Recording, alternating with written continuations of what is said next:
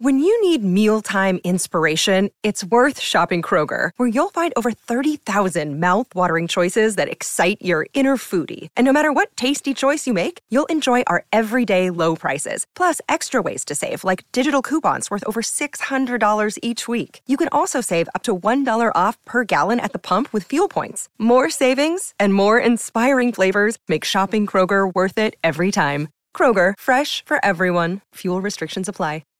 Thanks for being a part of the Fearless Army. Drop us a 5-star review on Apple Podcasts, and when you do, ask me a question in the comments. Each week, we'll compile your best questions and answer them on air. What's up, bro? You believe that? Of all the hold on. Oh, no. Do you believe that? They should offer him $100 million today for the next 3 years. It's a 9-win season for me. And I'm about to get comfortable in a minute. I got receipts. I know who they are. All recruits. I'm not hard to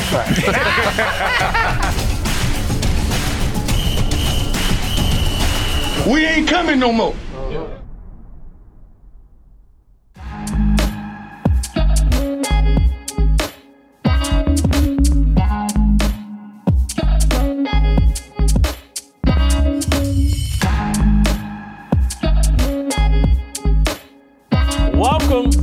Welcome to Fearless with Jason Whitlock. I am Jason Whitlock, your host. Happy Monday. You know what's on deck. I got a daily dose of Deion for you today. That may be the best daily dose of Deion that we'll have all football season. Steve Kim's going to join us today as well. My fire starter is going to be incredible. Wow, am I excited for today. I've been filling up on my first cup of coffee to get me all jacked up and excited for today. I hope you guys are supporting First Cup. Today's episode is brought to you by First Cup Coffee, a Christian-owned patriot coffee company that stands for core values, family, and building community across the nation. First Cup's freshly roasted beans delivered in ground or whole bean texture, pods, and bulk. Go to firstcup.com and use my promo code FEARLESS and save an additional 10% on your order. If you subscribe, save an additional 10% for the life of your subscription. Guys, hop on board with First Cup. They've hopped on board with us. They share our values. They're supporting this great content that you're about to receive today. As I told you, man, do I have a daily dose of Deion ready for you today. I'm going to explain to you why I've got a daily dose of Deion. I'm going to explain the truth about Deion Sanders today. We'll do that. Then we'll bring in Steve Kim and we'll talk about Deion and we'll talk about what's going on in the NFL. We'll talk about Sharon Morris, the offensive coordinator that filled in for Jim Harbaugh. Tell you what to think about Bill Belichick, what to think about Trevor Lawrence. We got a lot to cover today, but nothing will be better than this fire starter. Let me clear up just a little bit more room for this fire starter by telling you guys about our great friends at Cozy Earth. Guys, are you looking to score a few extra points by giving the perfect holiday gift this season? Here's a tip from Cozy Earth that'll have her bragging about how thoughtful you are. I'm talking about soft, luxurious bedding from Cozy Earth. I own a set of these sheets myself, and it really is a life-changing luxury. Listen, Cozy Earth bedding is incredibly soft, lightweight, and naturally temperature regulating, so she'll sleep more comfortably year-round, and so will you. And Cozy Earth uses only the very finest materials, including premium viscose from highly sustainable bamboo. Plus, every Cozy Earth bedding item comes in a beautiful reusable canvas bag, which means no gift wrapping required.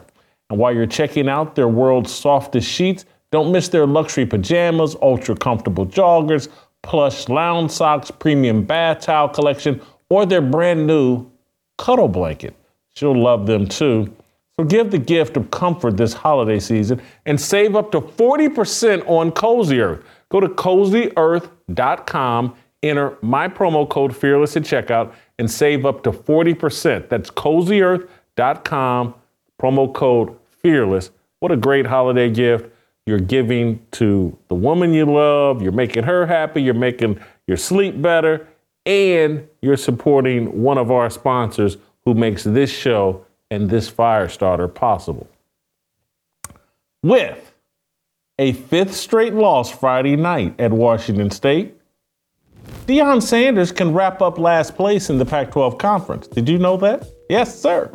Colorado's 34-31 loss to Arizona on Saturday made the Buffaloes' last place bowl eligible. Colorado versus Washington State is the brawl for it all, a clash between the West Coast's two worst major college teams.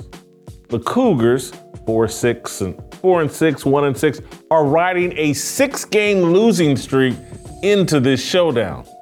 Just like the Colorado Buffaloes, Washington State relies on a one-dimensional, all-pass offense to compensate for a defense that gives up more than 30 points per game in league play. Friday's loser will finish the season with no more than 2 Pac-12 wins, which would guarantee them at least a share of last place. A loss Friday would make Colorado a heavy favorite to own last place outright, considering it finishes the season traveling to 16th ranked Utah. The Coach Prime miracle turnaround in Boulder has a good chance of landing in the exact same spot as Carl Durrell's last Colorado team, looking up at every other team in its conference. Matching Durrell would be quite an accomplishment for Coach Prime, corporate and social media's leading candidate for National Coach of the Year. He would make history. No coach in Power 5 history has ever garnered the level of hype and worship showered on Coach Prime while never rising above his conference's cellar. Based on Colorado's 3-0 non-conference start, which included a season-opening upset of TCU, sports pundits argued Sanders should be the next coach of the Dallas Cowboys, offered $100 million by Colorado, and the top choice to replace Jimbo Fisher at Texas A&M. Do me a favor, Justin. Play that Daily Dose of Deion open we got here. Play that again right now. Of all the hold on. Oh, no. Do you believe that? They should offer him $100 million today for the next 3 years. It's a 9-win season for me. And I'm about to get comfortable in a minute. I got receipts. I know who they are. All recruits. I'm not hard to find.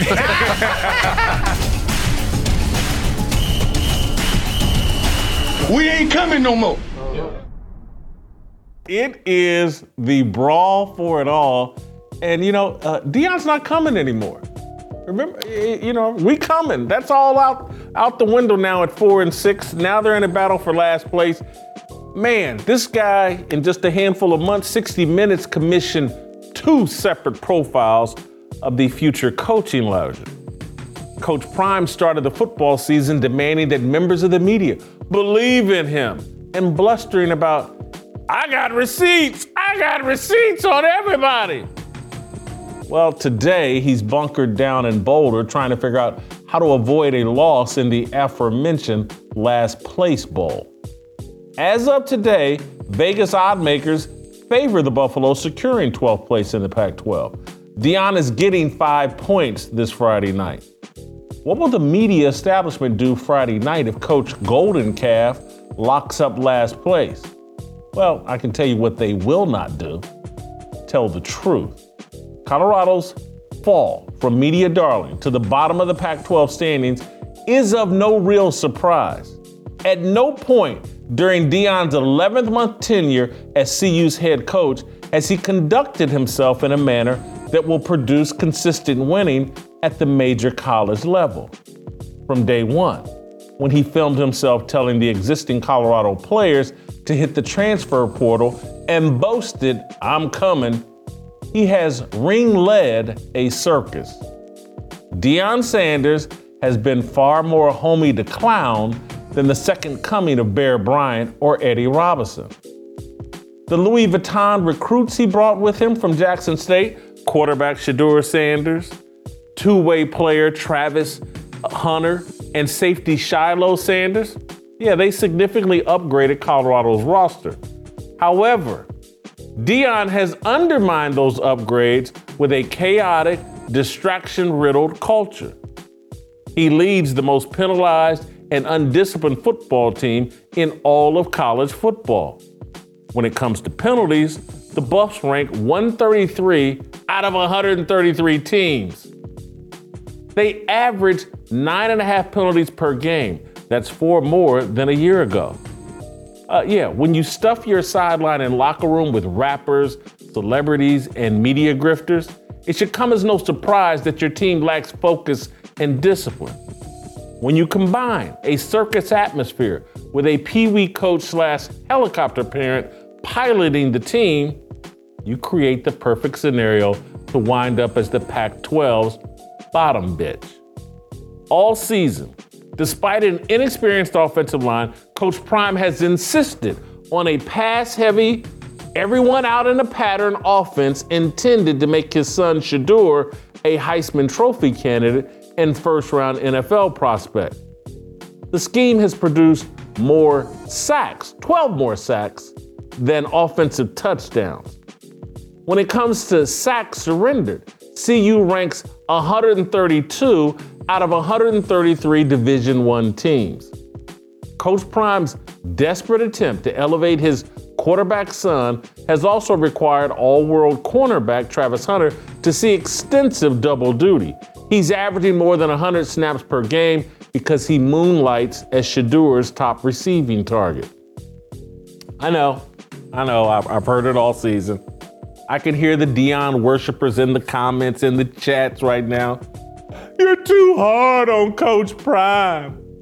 The Buffaloes only won 1 game last year. What did you expect? Here's what I expected. I expected the media to do its job and provide context for sports fans to properly evaluate the miracle in Boulder. 4 victories is not a miracle in Boulder. It's standard.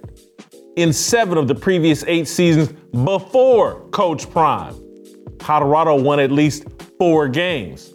Last year's 1-win season was an aberration. If you look beyond a single season, you can make a compelling argument that the program Jed Fish inherited in Arizona was in worse shape than the one Deion inherited in Boulder. Plus, no Power 5 coach before Deion has ever been authorized to run off his entire roster. Deion is a mercenary coaching a group of transfer portal mercenaries.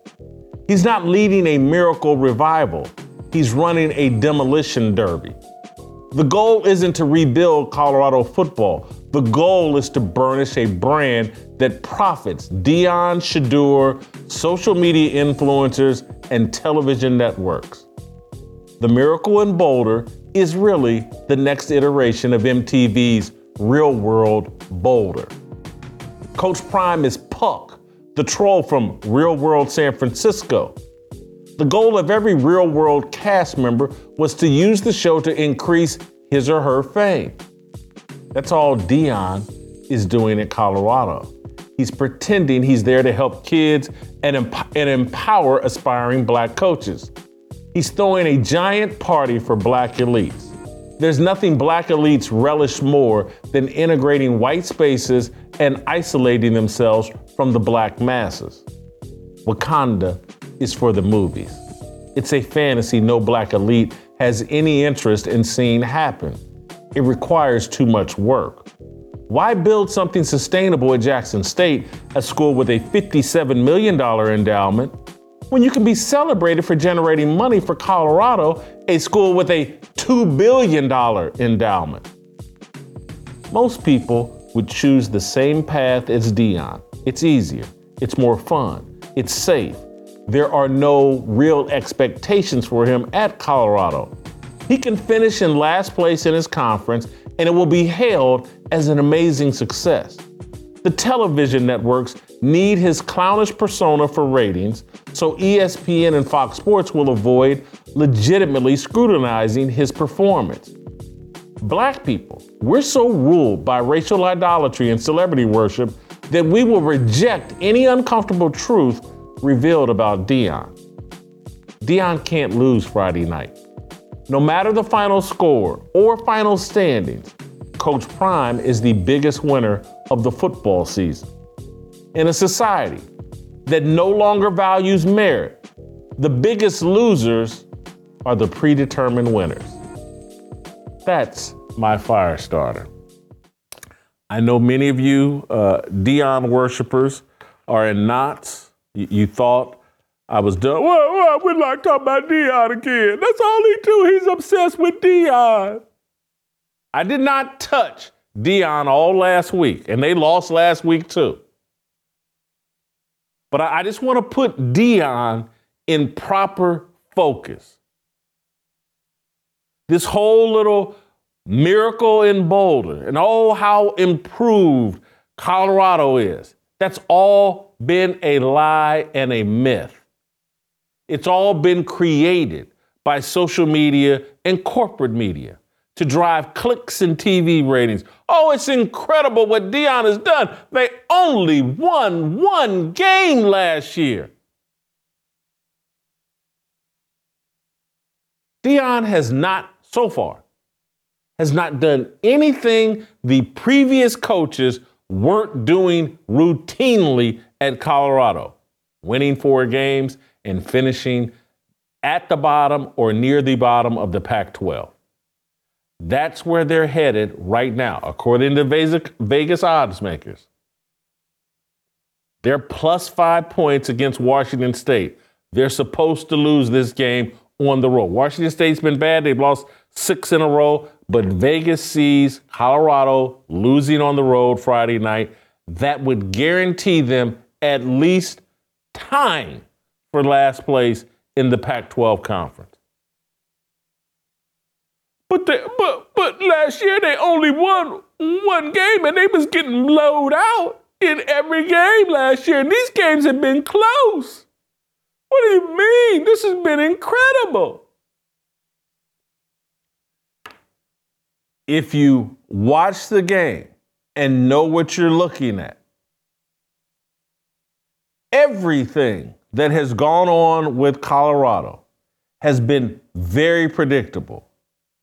If you watch TCU, if you watch Nebraska, if you watched the Colorado State game in particular, all the signs were pointing towards, oh, this thing's going to collapse.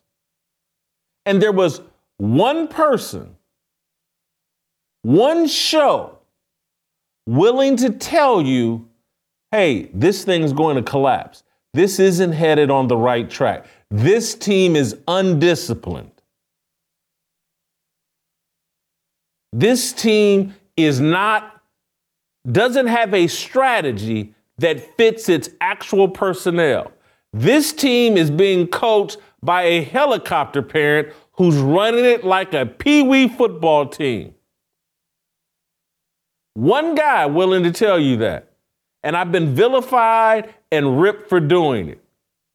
And this is why I won't leave this alone. This has bigger implications than just Deion and just the sports world.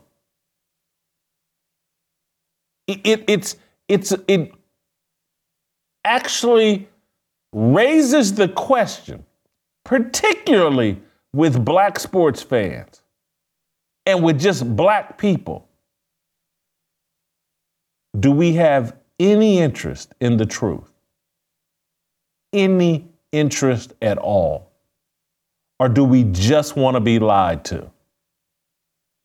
We just want to be told what tickles our ear, what makes us feel good. Do we want to be ahead of the competition? Do we want to be smarter than our enemies? Do we want to be smart enough and informed enough to make rational decisions? Or do we just want to be lied to and told what we want to hear? Because all the people that say, oh, yeah, I'm pro-black and I want black progress. You can't be pro-black and want black progress if you want to be lied to. If you require everyone to lie to you. Because if someone tells you the truth, someone tries to put you ahead of the conversation, they're either racist or a sellout. Or, I love the one, and I get it all. You hate yourself, Jason. Because I criticize Deion? Because I tell you what's really going on? Maybe I do that because I actually love black people and want us ahead of the conversation and want us pursuing truth, pursuing values and modeling behavior that consistently leads to progress. Maybe there's a group of people that want black people completely uninformed and completely modeling behavior that leads to failure. I don't want war with Deion Sanders. I would prefer that Deion unblock me from Twitter and watch this show, and instead of calling up like a little baby, I don't want to hear it, and Jason hates me or whatever. I would prefer him to take this constructive criticism and apply it to what he's doing as a coach. But he has no interest in that, like most people have no interest in that, because he doesn't want to do what's difficult. He thinks he's been brainwashed by his success as an athlete and thinks that all of that applies to the coaching world, and it doesn't. Deion was blessed in the womb with remarkable talent, and it made the details of football, baseball, basketball irrelevant.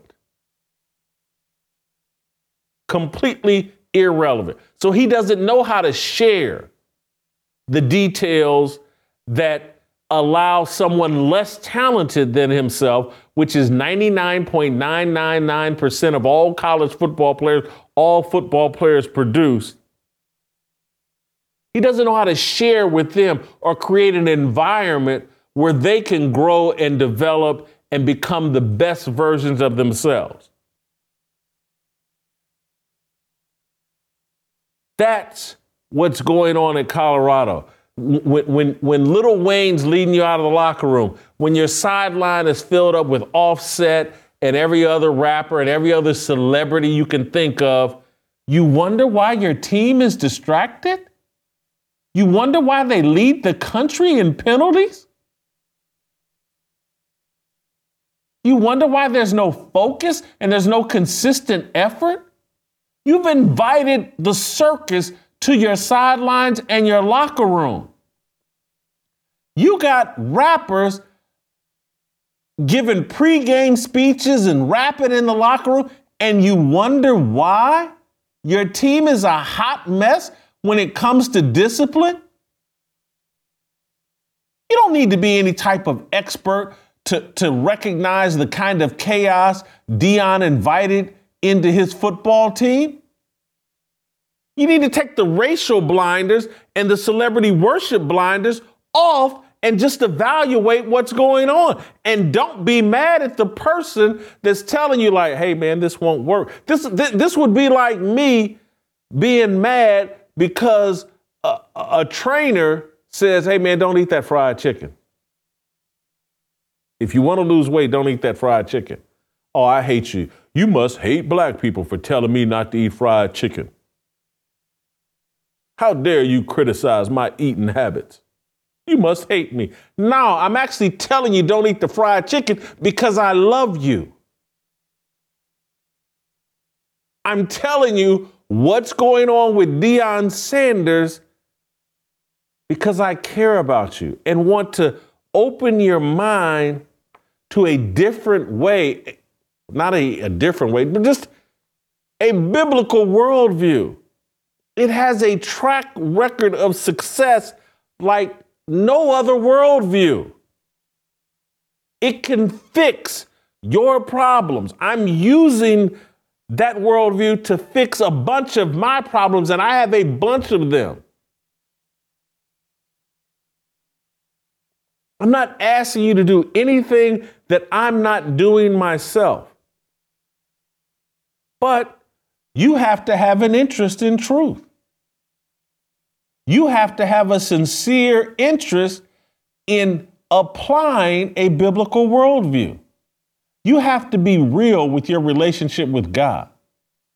And that's not me painting myself as some perfect person. I am as flawed or more flawed than everybody listening to this show. I'm just real with myself. And at some point, as Black people, we have to be real with ourselves and quit hearing anybody that questions us as a racist or a sellout, or we're going to continue to make mistake after mistake after mistake and fall for every okie doke that's put out there. Every gimmick, every get rich scheme, every false god.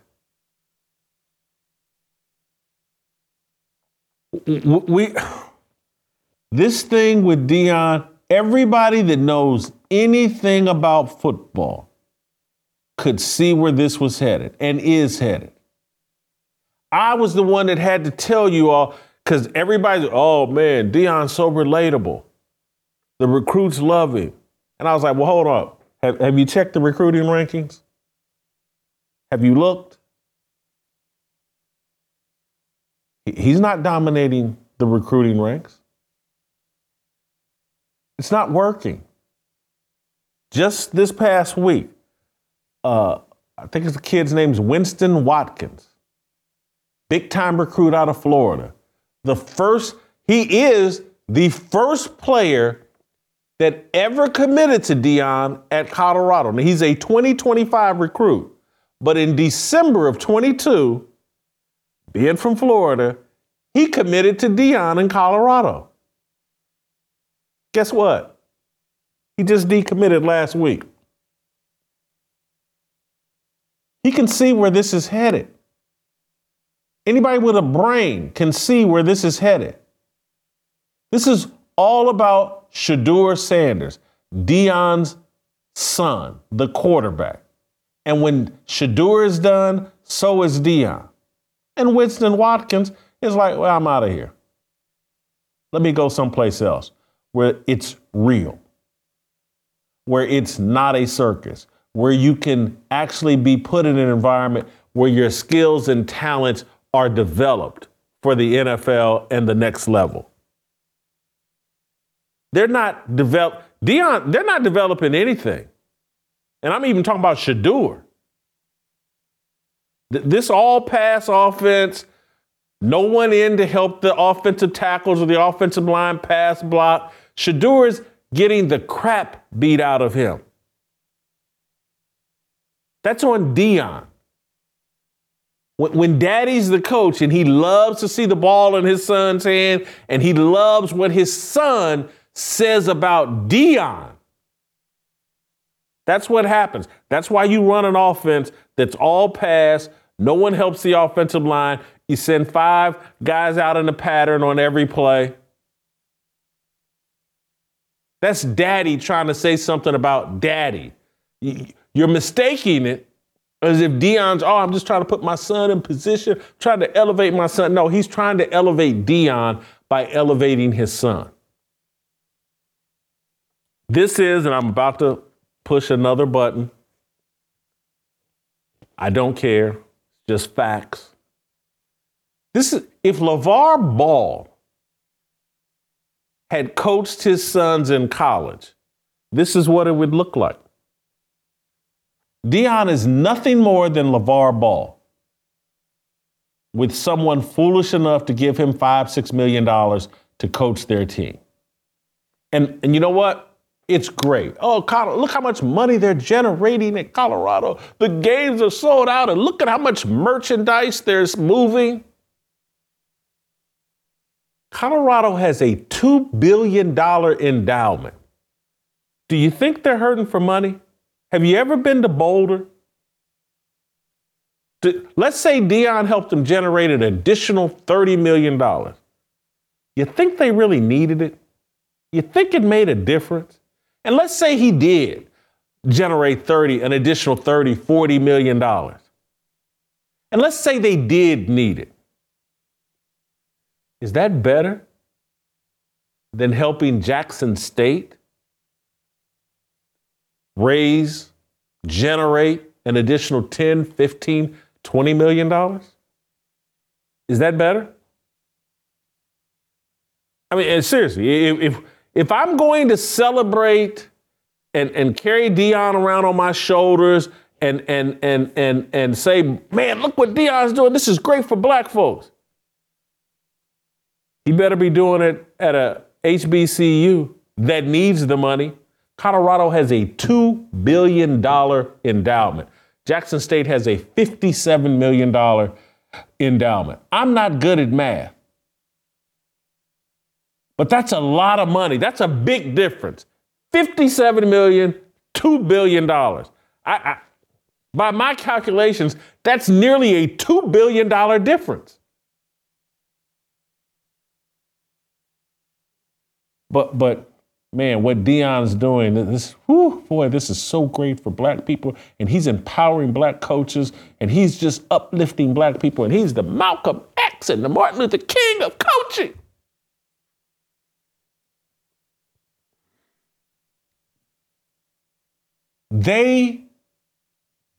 I don't want to use that word. White liberals do not want black people investing in themselves. They want guys like Deion to come tap dance for them and to generate millions upon millions of dollars in attention for them. That's what white liberals want. And we love to do it. Love to do it. And we'll take $6 million a year, love it. I was only getting, let's say he was getting $1 million at Jackson State. I'm not going to work through those problems. I'm not going to make any sacrifices for an HBCU, or there's a limit to the sacrifices I'm going to make. And it's about a 2-year limit. That's how Deion was there for 3 seasons, but he was basically there for 2 years.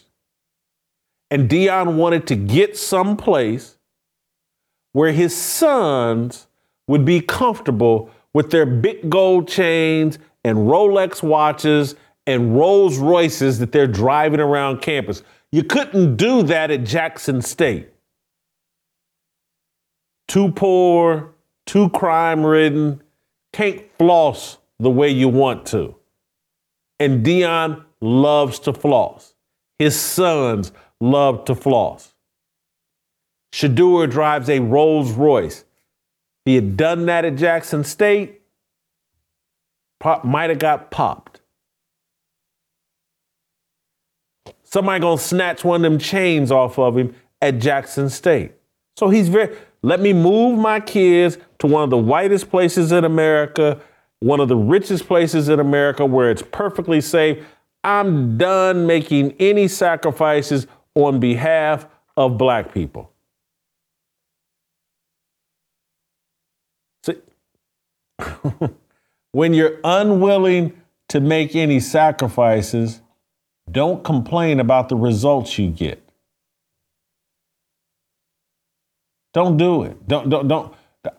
No one wants to cry a river for someone that doesn't want to invest in themselves, doesn't want to make any real sacrifices for themselves, wants everybody else to carry the load. Hey, you owe us this because of reparations. People don't want to hear that. Deion's in the last place bowl Friday night. I'll be watching.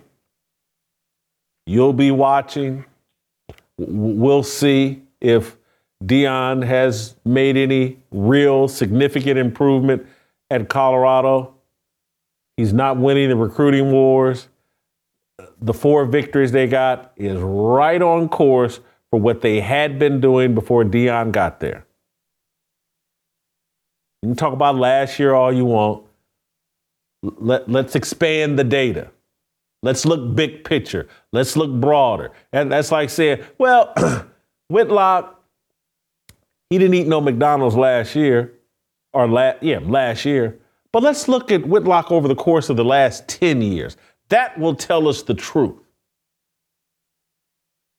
He had a nice little run in 2023 where he didn't eat any McDonald's. But let's look over the last 10 years. That's the truth. And so they set up a little small, or Deion set up, and the media set up a very low standard, a very low bar for Deion to jump over. One game. Well, he won 4 games. You can't criticize anything he did. Miss me with all of that. So either you want the truth or you don't. If you have no interest in the truth, or as Jack Nicklaus says, if you can't handle the truth, you're not man enough or woman enough for sustained success. Your failure is on you. If you're so allergic, so bothered by the truth, so bothered by constructive criticism, pointed criticism of another man, a celebrity worth millions of dollars. If you're the person sitting out there, so bothered that one person was willing to say, hey man, this is a load of BS. Let me tell you why. Here's how it's going to end. If that bothers you so much, you're not man enough for success. Your skin isn't thick enough. Your brain isn't sharp enough. Your commitment to truth isn't strong enough to ever sustain success. Look in the mirror, blame yourself. That's my addition to the fire starter. Steve Kim's going to join me here in a second. Before I do that, guys, I want to tell you about our purpose, our mission here. Preborn, you guys know. This country, this society we've concocted is in love with abortion. These leftists feel like, feminists feel like it's a fundamental right. Killing a baby in the womb is a fundamental right. They have the absolute wrong mentality as it relates to life and where it begins. It begins at conception. And if you don't treat life in the womb properly with love and support, you've got the wrong mindset and you're contributing to this chaotic, corrupt, satanic culture that we have in control of America and the world right now. I can tell you an organization that is fighting that satanic culture, the culture of death that we've adopted, and it's Preborn.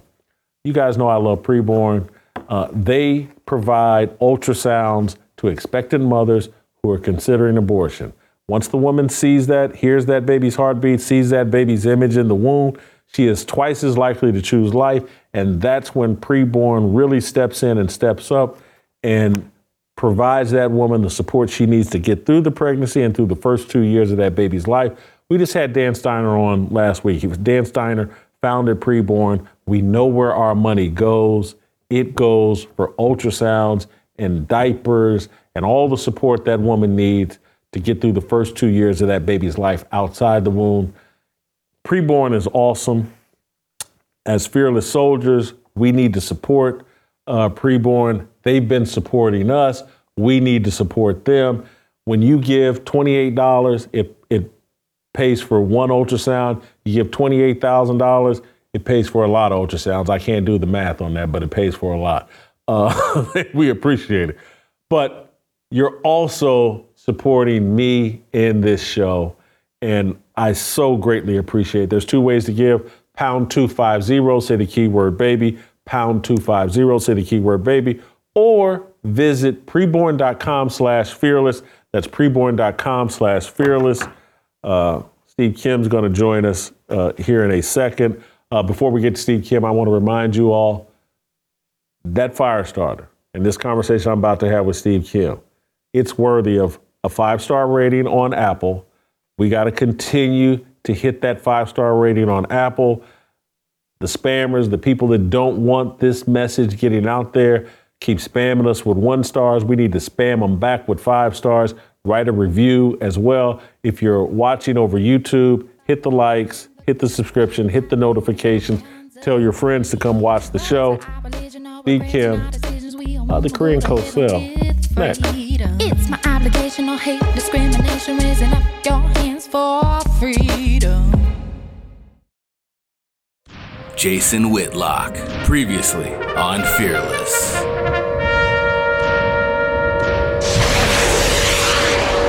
You know what God wants from me?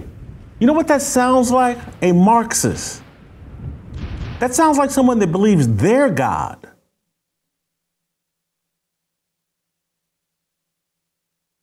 It's almost like I haven't lived these 56 years. This other person, they know what's for me and what God has for me. Really. And it's to talk politics because World War III is coming. Really. If World War III is coming, we need Jesus.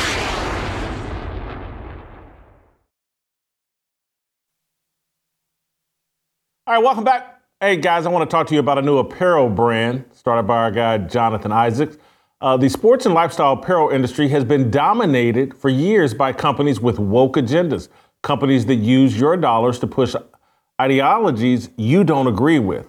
Unitas is the alternative. It's a new clothing company founded by NBA player Jonathan Isaac that offers a values-based alternative for stylish, high-quality sports and lifestyle apparel. But it's more than cool clothes. Unitas is a growing community and movement bringing people together in support of traditional values like faith, family, and freedom. When you shop Unitas, you're building an alternative economy that is necessary for the future of our country. Later this month, Jonathan is launching his first signature sneaker under Unitas called Judah 1. This will be the first ever signature shoe to feature a Bible verse on the exterior, inspiring you to live out your faith with boldness. Let's all commit to supporting Unitas with our dollars. To shop Unitas and sign up for exclusive access to the Judah 1 shoe, visit WeAreUnitas, that's UNITUS.com. That's WeAreUnitas.com. Make sure to use our promo code BLAZE and the number 1 for free shipping at checkout. That's WeAreUnitas.com, promo code BLAZE1. Not 1 spelled out, just the number 1. All right, time for a little Korean Cosell. 모두 다 빨리 박수 쳐 기다리지 말고 서둘러 Isn't that I'm back just to feed you raps I see that you are 배불러 So fly Okay, Cosell, I just finished ranting and raving about Deion Sanders and giving you all my daily dose of Deion Sanders. No one's talking about it but me. I'm going to force people to talk about it. Deion is in a battle for last place Friday night. The last place bowl in the Pac-12 will be decided Friday night. Washington State versus Colorado, or Colorado at Washington State. Deion's getting 5 points. They're favored to finish last in the Pac-12. Your thoughts, would a last place finish in the Pac-12 stop all the talk about this miracle that Deion put together in Boulder? Well, first of all, I want to say this. I got to give you credit there, old Whitlock. You, unlike all those people that supposedly supported Deion, who really made this a cultural movement, right? Black power. It's funny how they haven't really kept up on this. They haven't kept on progress. They no longer care. They're no longer peeking in. And this is an interesting game because Washington State and Colorado have something in common.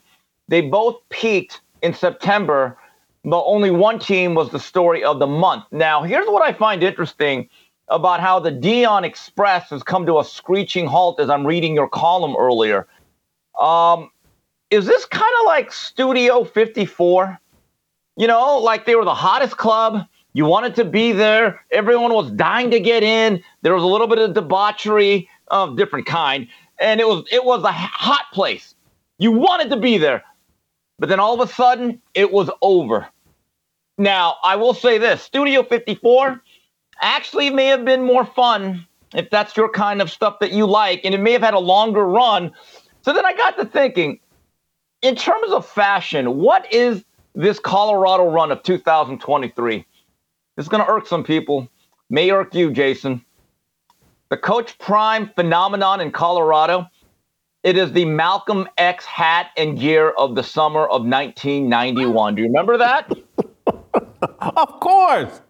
I remember as just a suburbanite, a crouching tiger in Montebello. I remember all the brothers wearing an X hat. And I was like, wow, what's going on with the number 10? Is it Super Bowl 10? Is it Bo Derek? What's going on with the X? They're like, no, it's Malcolm X. I was like, oh, okay. And I thought it was a great cultural movement. Why did it ever stop?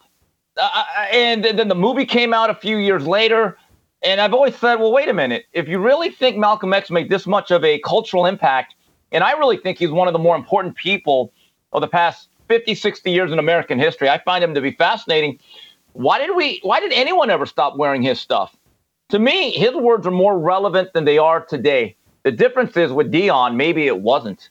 Maybe it isn't. But I just find it really interesting that some of the shows that made it a point to cover Deion daily, excluding this one, it's funny they've stopped.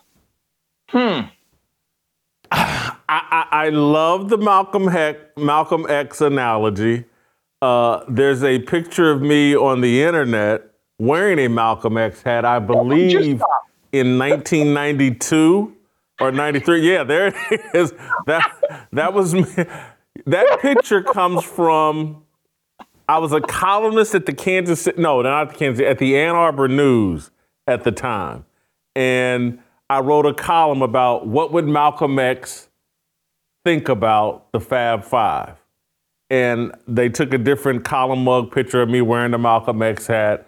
Or maybe I did a review of the movie and they were, but anyway, that picture's from me at the Ann Arbor News. That's in the early 1990s, very early 1990s. I was caught up in the fad, Steve. Jason, I will say this. If that's in 1993, you actually wore your stuff a year or two longer than most people. But judging by that shirt, you went to Chess King, didn't you? I know a Chess King shirt when I see it. I put a lot of stuff on layaway in the early to mid 90s at old Chess King at the Montebello Town Center. Now, Jason, be honest. We can all admit it, our sins and our errors. Yeah. Did you wear cross colors? Did you wear cross colors? Absolutely. There were there was some green cross color jeans I had on with that shirt when that picture was taken. I was into cross colors. Jump. You remember that song? Yeah. Oh, crisscross. Sad ending for them. Yeah, crisscross. Yeah. Oh, wow. Look at that. Look at that. Looking quite angry there. That's your penitentiary glare. Every black man has a penitentiary glare that they take in a picture. That was yours, right? Yeah, I see it. Ooh, scared the hell out. I think this is, I honestly think this is back during the time when I used to cut my own hair. Because that box just... Yeah, I can tell. I can tell. So can I. But let's quit taking me down memory lane. Let's go back to... I don't think what bothers me most about the media is we don't see it as our job to inform anymore. It's to cheerlead and or demonize. Yes. It's not to inform. And so everybody had a chance all year to inform people about what was really going on at Colorado. And most people passed on that and just chose cheerleading. And we've all bought into this narrative. Oh, this is incredible. They won one game last year, and no one widened the lens and said, well, 7 of the last 8 seasons before Deion, Colorado won 4 or more games. Let's put this one season of utter failure isn't the standard. And so Deion right now is on track to do what virtually every other coach in Colorado in the last 8 seasons has done, win 4 or 5 games. Let's put it in that perspective. Instead of this miracle comeback, Deion's doing what everybody else did, except everybody else didn't run off their entire roster and replace it with new players. Your thoughts? Jason, they got to the same place, just quicker. You're right, because basically in February or early October, they got there. And, I will say this, though.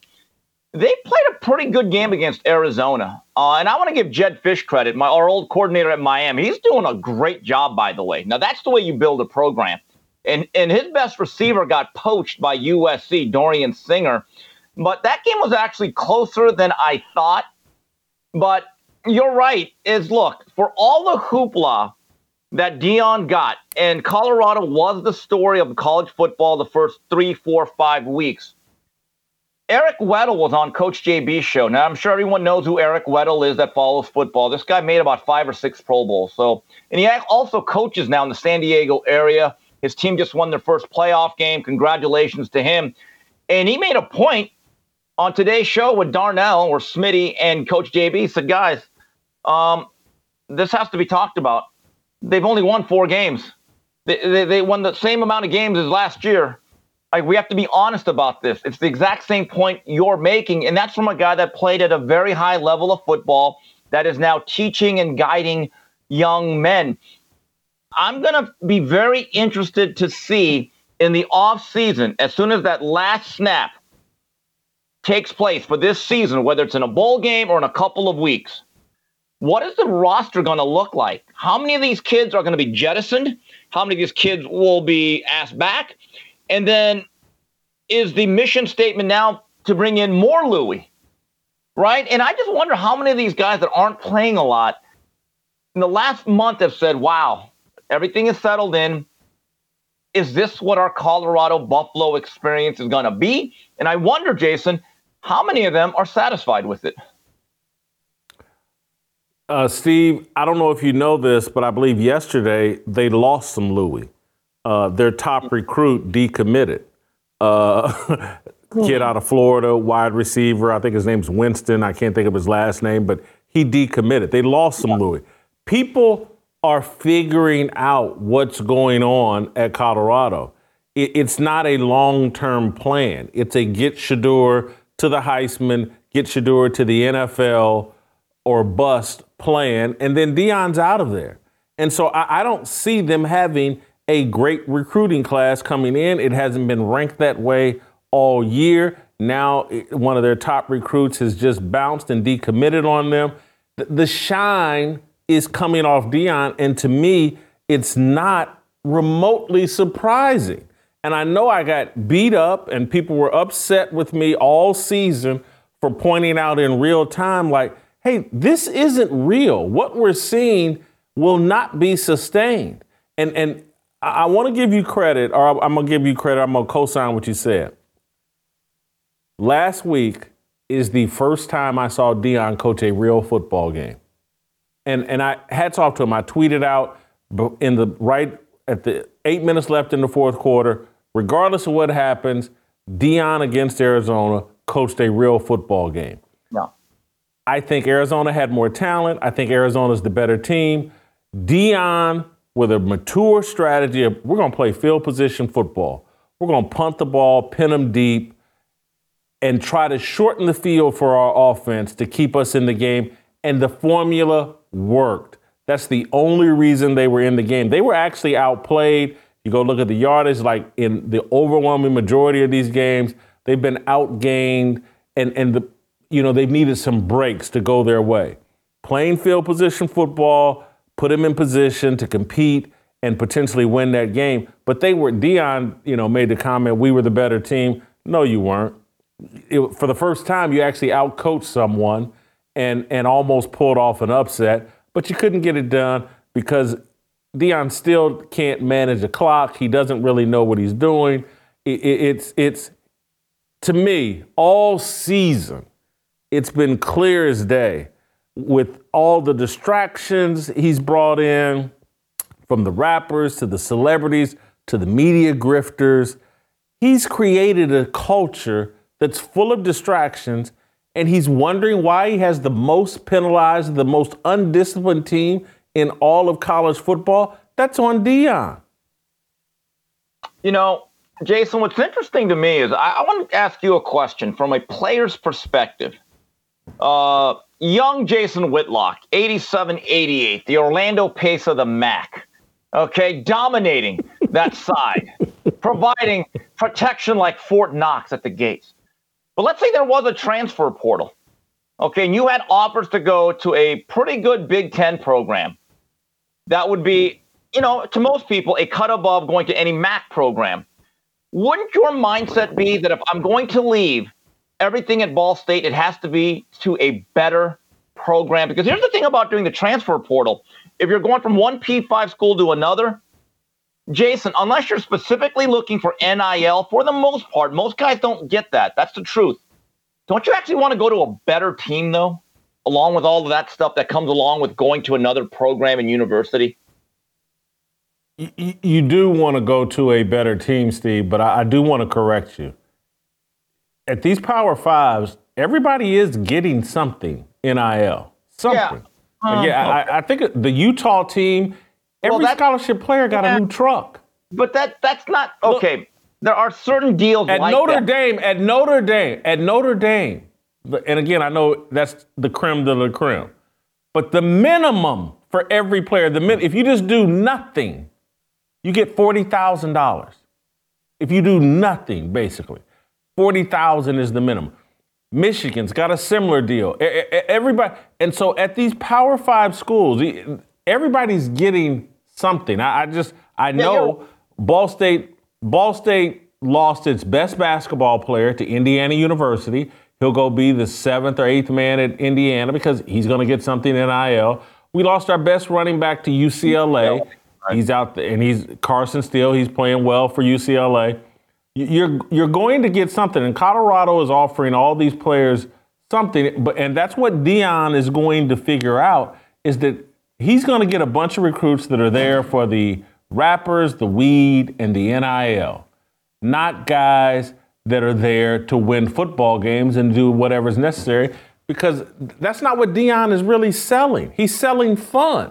And football is not meant to be the funnest sport. It's meant to be the most rewarding. Yeah, Jason, you are right. Every major program has a collective, as they call it, which is what I call the pay-for-pay till. Yeah. That's what it is. It's pay-for-play. It is what it is. Let's just be honest. Now, here's the interesting thing. I actually watched some of those videos that is put out by the Colorado Buffalo social media that's produced by, I think, Deion's son. Here's what I found interesting. Even when they are winning, it was the day after the game and they're filming everything. There are a lot of players that actually just want to play football, love the game. And when I'm doing my weight room activities, I don't necessarily need a camera in my face every day as I'm on the incline bench press. I mean, I could see certain guys, and I'll just say it was the white guys who did not want a camera in their face as they're eating their breakfast bagel. They're like, they had this look like, can I just eat breakfast in peace? Go to Shador, go to Shiloh, go to Travis Hunter. This is for them. Me, I just want to develop as a football player and actually go to school. And I have a phrase about, you say football is not supposed to be fun.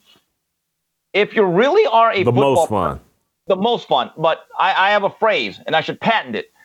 What is fun is often not rewarding. What is rewarding is not often fun. And when you go to these programs that are led by men like Kirby Smart, Dabo Sweeney, certainly Nick Saban, Ryan Day, the ones that are serious about putting rings on your finger, you think it's always fun? No, it's probably tough. It's probably the most grinding process that many players actually hate. But when they graduate, it's like a sense of like, you know what, we did something that was worthwhile, and I'm ready to conquer the real world. I wonder, is that actually taking place at Colorado? That's just a question that I have. Colorado is for guys that want to be on a reality TV show. Colorado, Deion has made that Buffalo program into the real world Boulder, and everything is filmed. And everything's, once you start filming everything and putting it out as content, it makes it inauthentic. And I'll give you an example. I watched one of those, I'm serious, I watched one of those videos that you're talking about. What's it called? Well-Off Media or whatever. Yeah. I watched one of those videos, and they had Pat Shurmur was up talking to the team. Or it was Charles Kelly. I can't. One of the coordinators was up talking to the team. It was Pat Shurmur, the new OC, and he was making the point about how much progress they've made. He's talking to the team, and he's showing them stats from 2022 offensively compared to 2023. And I was watching it, going, this video and what he's saying isn't for the kids in that room. They ran off the guys from 2022. So showing them stats from, look at the improvement we've made, guys, from last year, it doesn't land with that team, the guys in that room, because they're like, that wasn't us. We weren't. There's 86 new players here. There's only 10 leftovers here. Those stats from last year, we didn't improve on that. This is an entirely different group. The video was put out to speak to boosters and fans and recruits. It wasn't the offensive coordinator talking to his team in a real way that was going to motivate them or encourage them. It was for somebody else. That's the problem with Deion's deal. It's inauthentic because of the cameras. Jason, to refer back to 2020, what's that got to do with the price of a snowplow in Boulder? You might as well reference, well, in 1994, Rashaan Salam rushed for 2,000 yards. Christian Fourier was a hell of a tight end. And that Michael Westbrook, what a threat on the perimeter. Got nothing to do with anything. And I believe now, if this was a show, we could call it The Real Scholarship Athletes of Boulder, Colorado. That's catchy. That is catchy. All right, I'm going to leave Deion alone. I spent enough time ranting in my fire starter. Fearless with Jason Whitlock, the last place you could still get daily Deion coverage. I'll take that, you hater. Anyway. This conversation is important because, anyway, I'm not going to repeat stuff I've already said. But, Steve, I want to move on. I want your thoughts. Did you see Sharon Morris, Michigan's offensive coordinator? They beat up Penn State, run it down their throat in a very impressive victory. No Jim Harbaugh. He's not coaching. Sharon Morris back in the head coaching spot, filling in for Jim Harbaugh. Let's listen to his comments post-game. First on the win, to say that this has been a crazy 24 hours for your guys to win on the road in this environment when there were doubts. Sharon, what does it mean to you? Well, I thank the Lord. Well, I thank Coach Harbaugh. Love you, man. Love you, man. This is for you.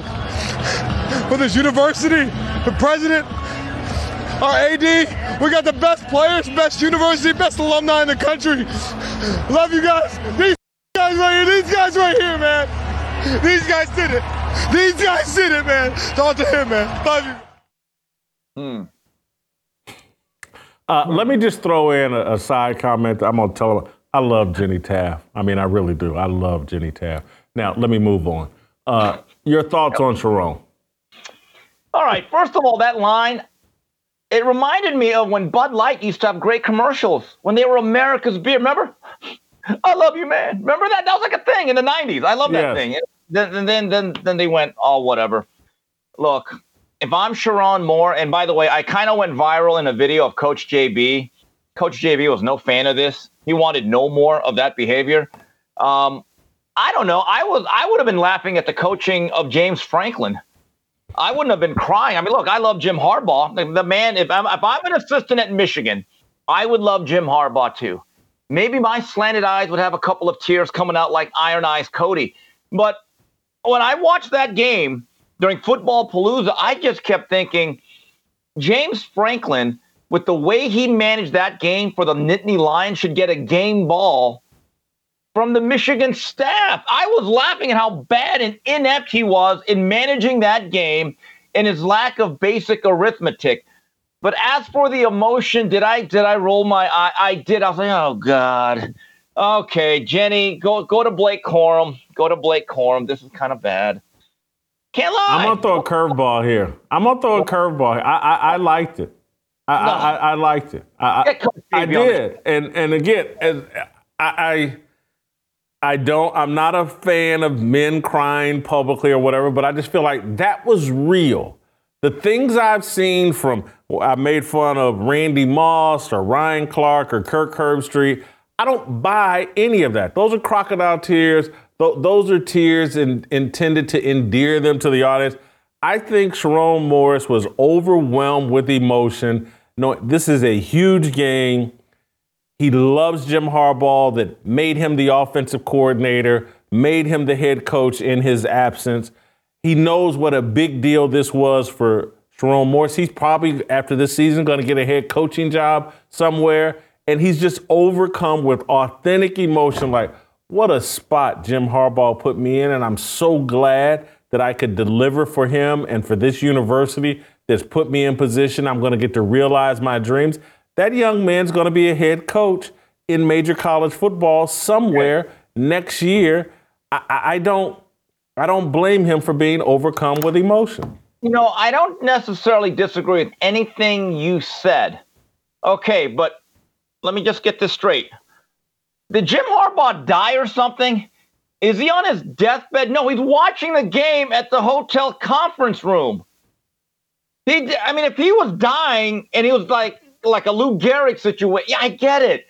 But I guess, look, Sharon Moore is a really good young coach. You're absolutely right. He's on his way up. But let's keep this into perspective. Jim Harbaugh only got suspended. He did not get diagnosed with a terminal cancer here. Come on. I got it. But when you pour your life into something and they're fighting for a national championship and they feel persecuted, I get where Morris is coming from. I get why the whole team's overcome with emotion. And that's why they just jammed it down Penn State's throat. They were fired up and motivated. Steve, I want to switch to the NFL. Deshaun Watson. Possibly the most impressive person on Sunday. Completes, I think, 14 straight passes in the second half. The Cleveland Browns are right in the thick of the AFC North race. They knock off the Baltimore Ravens yesterday. The game started poorly for Deshaun, throws a pick six, comes back, leads him to victory over the Ravens, who many thought was the best team in football. Is Deshaun Watson look like the old Deshaun Watson, and Cleveland's got a defense. They have Myles Garrett. They got this is a real team now. If Deshaun Watson returns to Pro Bowl form, your thoughts on what we saw from Deshaun yesterday? There is life with Deshaun, but in watching clips of this game and watching parts of it, two things came to mind. Myles Garrett is a monster.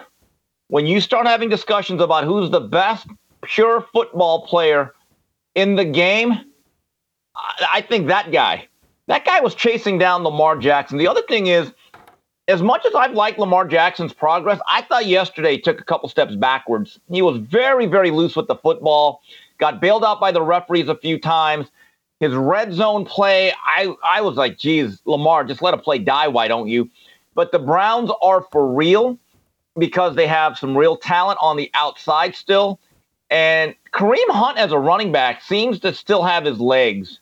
He made some key chain-moving runs in that last drive. And if Deshaun can be a reasonable facsimile of what he was in Houston during their playoff days, this team's going to be a tough out week after week. No doubt about it. Now I just remembered who the other guy was that got my attention. I think pairing Myles Garrett with Zadarius Smith has been a huge deal for the Cleveland Browns. They there's another team that we'll get to, the San Francisco 49ers, pairing Nick Bosa with Chase Young, I think is huge in the NFC.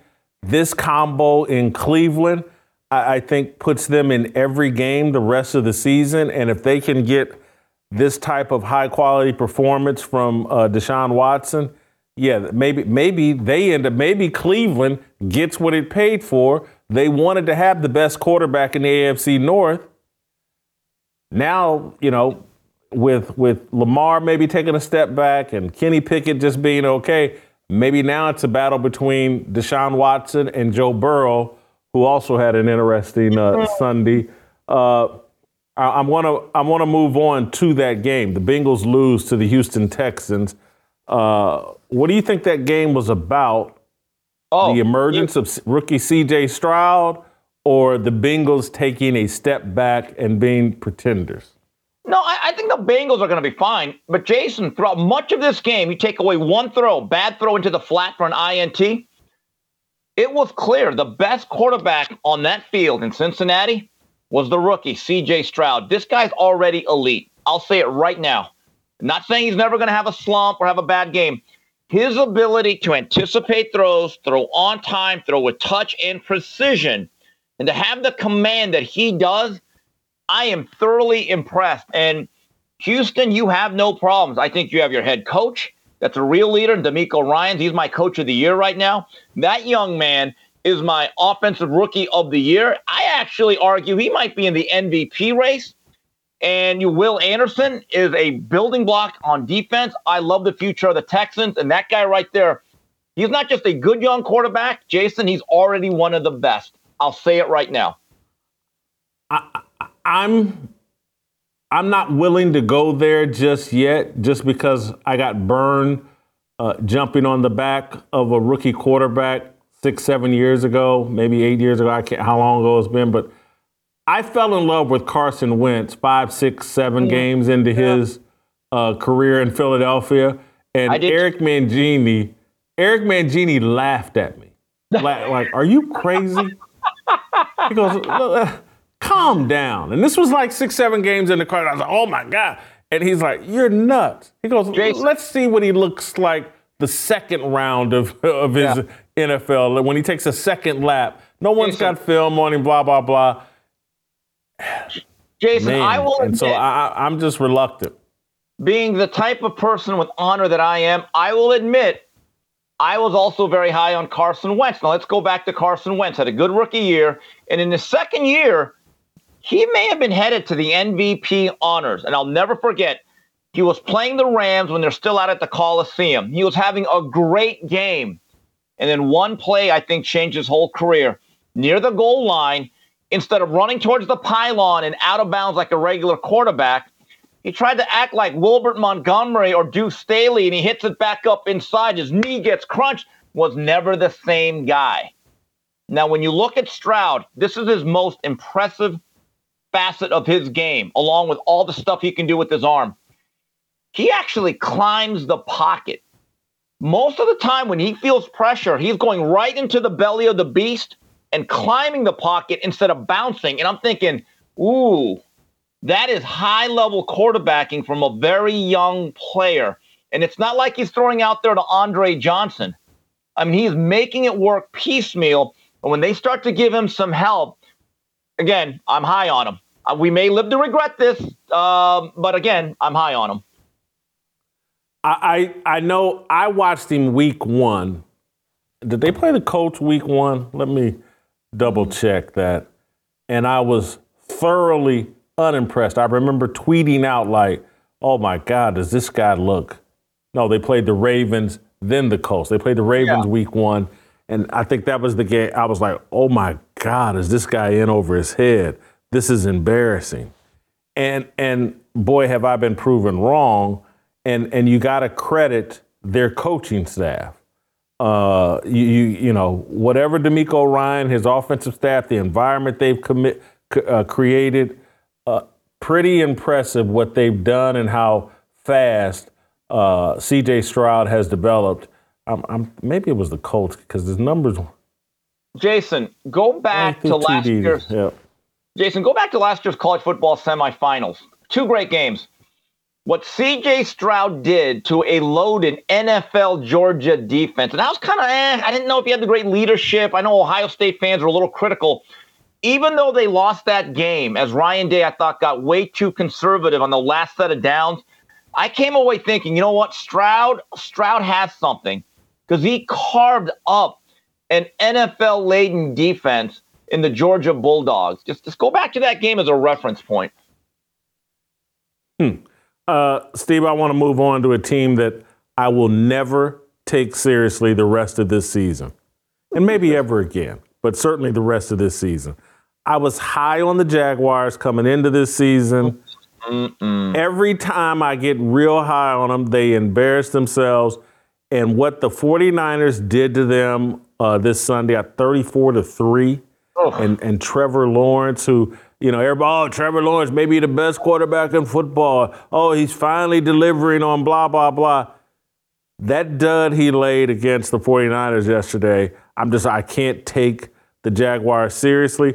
And I'm now going to hop back on the San Francisco bandwagon and say that Chase Young paired with Nick Bosa is a problem that will not be solved in the NFC this season. The 49ers will represent the NFC in the Super Bowl. I'm making that pledge November 13th today. Those two defensive ends make it, no one's going to have a solution for them. But Jason, let's not forget the return of Trent Williams, future Hall of Famer. Okay, that's protecting Brock Purdy. And this has to be said, Deebo Samuels gives that Niner energy some juice. He brings them a certain energy on the end around and everything he can do as a Swiss Army knife. Look, Brock Purdy is who he is. He's a distributor of the ball. And when he has to do too much by himself, we saw the limitations. But when he could just be the point guard and get the ball out of his hands relatively quickly, when number 19 is in that ball game, he opens up everything for that whole offense. As for the Jaguars, look, I'm high on Trevor Lawrence still. But has this particular season, 9-10 games into it, been a disappointment? Well, when you have more interceptions than touchdowns, there's no way to justify it. And it was my belief that with Calvin Ridley, that he was going to make that next step, that next jump. Hasn't happened. Has not happened. So there's no justifying his play thus far. Look, when in this league, if you're throwing 9 TDs and 6 interceptions halfway through the season, in this league, that's not defensible. They've made quarterback play too easy. And so Trevor Lawrence, to me, is one of these guys that looks good on paper, looks good in the locker room, looks great in warm-ups, looks good in several games. But when push comes to shove, I just don't think he has it. And correct me Wait a minute. Let me stick up for old Sunshine here. Last year, they're down 20-something to the Chargers. Led them back, so he has a playoff victory. All right, that was pretty dramatic. He showed some special stuff after he dug them a hole, to be fair. I thought he was really good in Kansas City in that close playoff loss. Okay? He's a winner. I still remember as a true freshman, he led Clemson to an undefeated season and tore up a really good Bama squad in San Francisco. So if you look at his resume as a winner, now look, this touchdown to interception ratio, maybe I read the wrong thing, but what you read, you're right. It's not good. It is not good, but we're talking about a player who had a wasted rookie season with urban decay. Last year, I thought he made strides, and this year he's kind of tailed off. So let's hold off before we throw him into the junk bin here yet, Whitlock. Jeez. The knock, jumping on everybody's narrative about Urban Meyer really drives me crazy. Why? When people do that. But Why? Because I think it's overblown. I think it's overblown. What? But you're out of your mind. He's the worst. He was Lou Holtz 2.0. He was not an NFL guy. absolute circus there. And so, hey, let me correct you on, or let me help you on one thing. What you misread is he has 10 turnovers. You add in the fumbles, he has 10 turnovers and 9 TDs. Thank you, Whitlock. And that's too many. Anyway, so I do what I can. Let me move on to a final topic. We got about 10 minutes here, Steve. I want to talk about Bill Belichick and the possible crash landing of the Bill Belichick era. What a horrible game they played over in Germany. Both teams, by the way, the Colts and the Patriots. The Patriots kicked 2 field goals. Mac Jones is a disaster. They lose 10-6. Here's Teddy Bruschi talking about Bill Belichick. And anyway, let's play that. First, let me put my analyst hat on here and say, when you miss on a quarterback in the first round, this is what it looks like. This is what it looks like when you have a quarterback that you're trying and you think is the guy and you keep giving him every single chance. Maybe he'll turn it around and you miss. This is what it looks like. Now, my former Patriot hat I'll put on right here.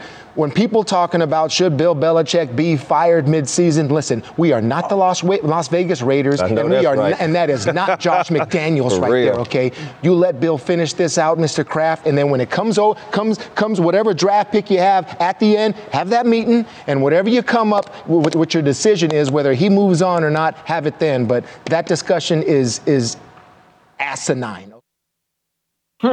So, no way you fire Belichick, I agree.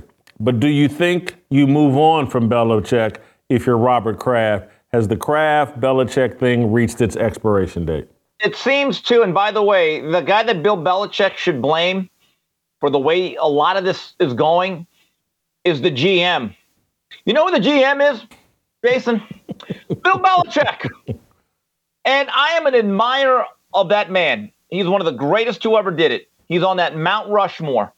But I recently read a book from Seth Wickersham that detailed this 20-year run with Brady, the owner, and that coach right there. And it was very clear that at the end, as Belichick kind of jettisoned Tom Brady out of there was some growing tension between Robert Kraft and Belichick. So I actually don't think it's out of the realm of possibility that Kraft, who pays all the bills, says, you know what, Bill, you had a great run. It's over. There comes a time they had to shoot Old Yeller. And by the way, that Patriot offense was so bad in Germany, I would have rebuilt the Berlin Wall and put them back on the east side of things. They were bad. But I want to defend Mac Jones in this regard. As horrible as he has been, and he looks broken, they're giving him no help, Jason. Look at that roster. They have the worst set of skill position players in the league by far. Now, that is not an excuse for that one throw in the red zone, okay? Because that looked like he was point shaving, to be honest with you. But a lot of this is on Belichick. He is not a victim here. He is his own perpetrator with the way he has drafted and constructed that squad. Yeah, I think that Belichick is a victim of his own success in terms of Belichick believes Tom Brady is an all-time great player, but Belichick believes he created Tom Brady, the all-time great player. And I think he feels like, or felt like, I can do that with, if I can just get a guy to listen to me, same as I can do that with Mac Jones. And to me, from day one, rookie season, it's like, Mac Jones, that arm, no dice. It's not there. He doesn't have the tools. I don't care what you surround him with. You can give him Jerry Rice, Randy Moss, and Terrell Owens in the slot. Mac Jones is not the guy, and I think that was very obvious. I think it was obvious. He's not Brock Purdy. He's not. He was not the guy. I've never liked Mac Jones' arm. Didn't like it at Alabama. Don't like it now. Jason, not the guy. And Belichick needed to move on from him a year and a half ago. Jason, I want to sound like the Mac Jones defender, okay? But you know who? Yeah, Bill O'Brien is not happy with old Mac there, okay? But Bill Belichick is the guy. Mac Jones is stupid. Okay, and that's what he's looking at. Like, you know how easy this is, you idiot. That's what Mac Jones is not any good. But go ahead. Okay, but again, and I say this as an admirer of Belichick.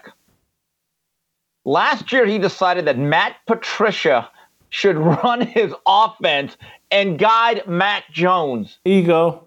I don't want to talk about him on the Cincinnati. You want to talk? Bill, some of this is on you. It really is. That is definitely on him. That's ego. And so when you have that much success, Steve, it's like me pulling up to a drive-through window at a fast food place. I mean, I just feel like I got this licked. I know exactly what I'm doing. I've had so much success in a fast food window that your ego just takes over. That's what happened to Belichick.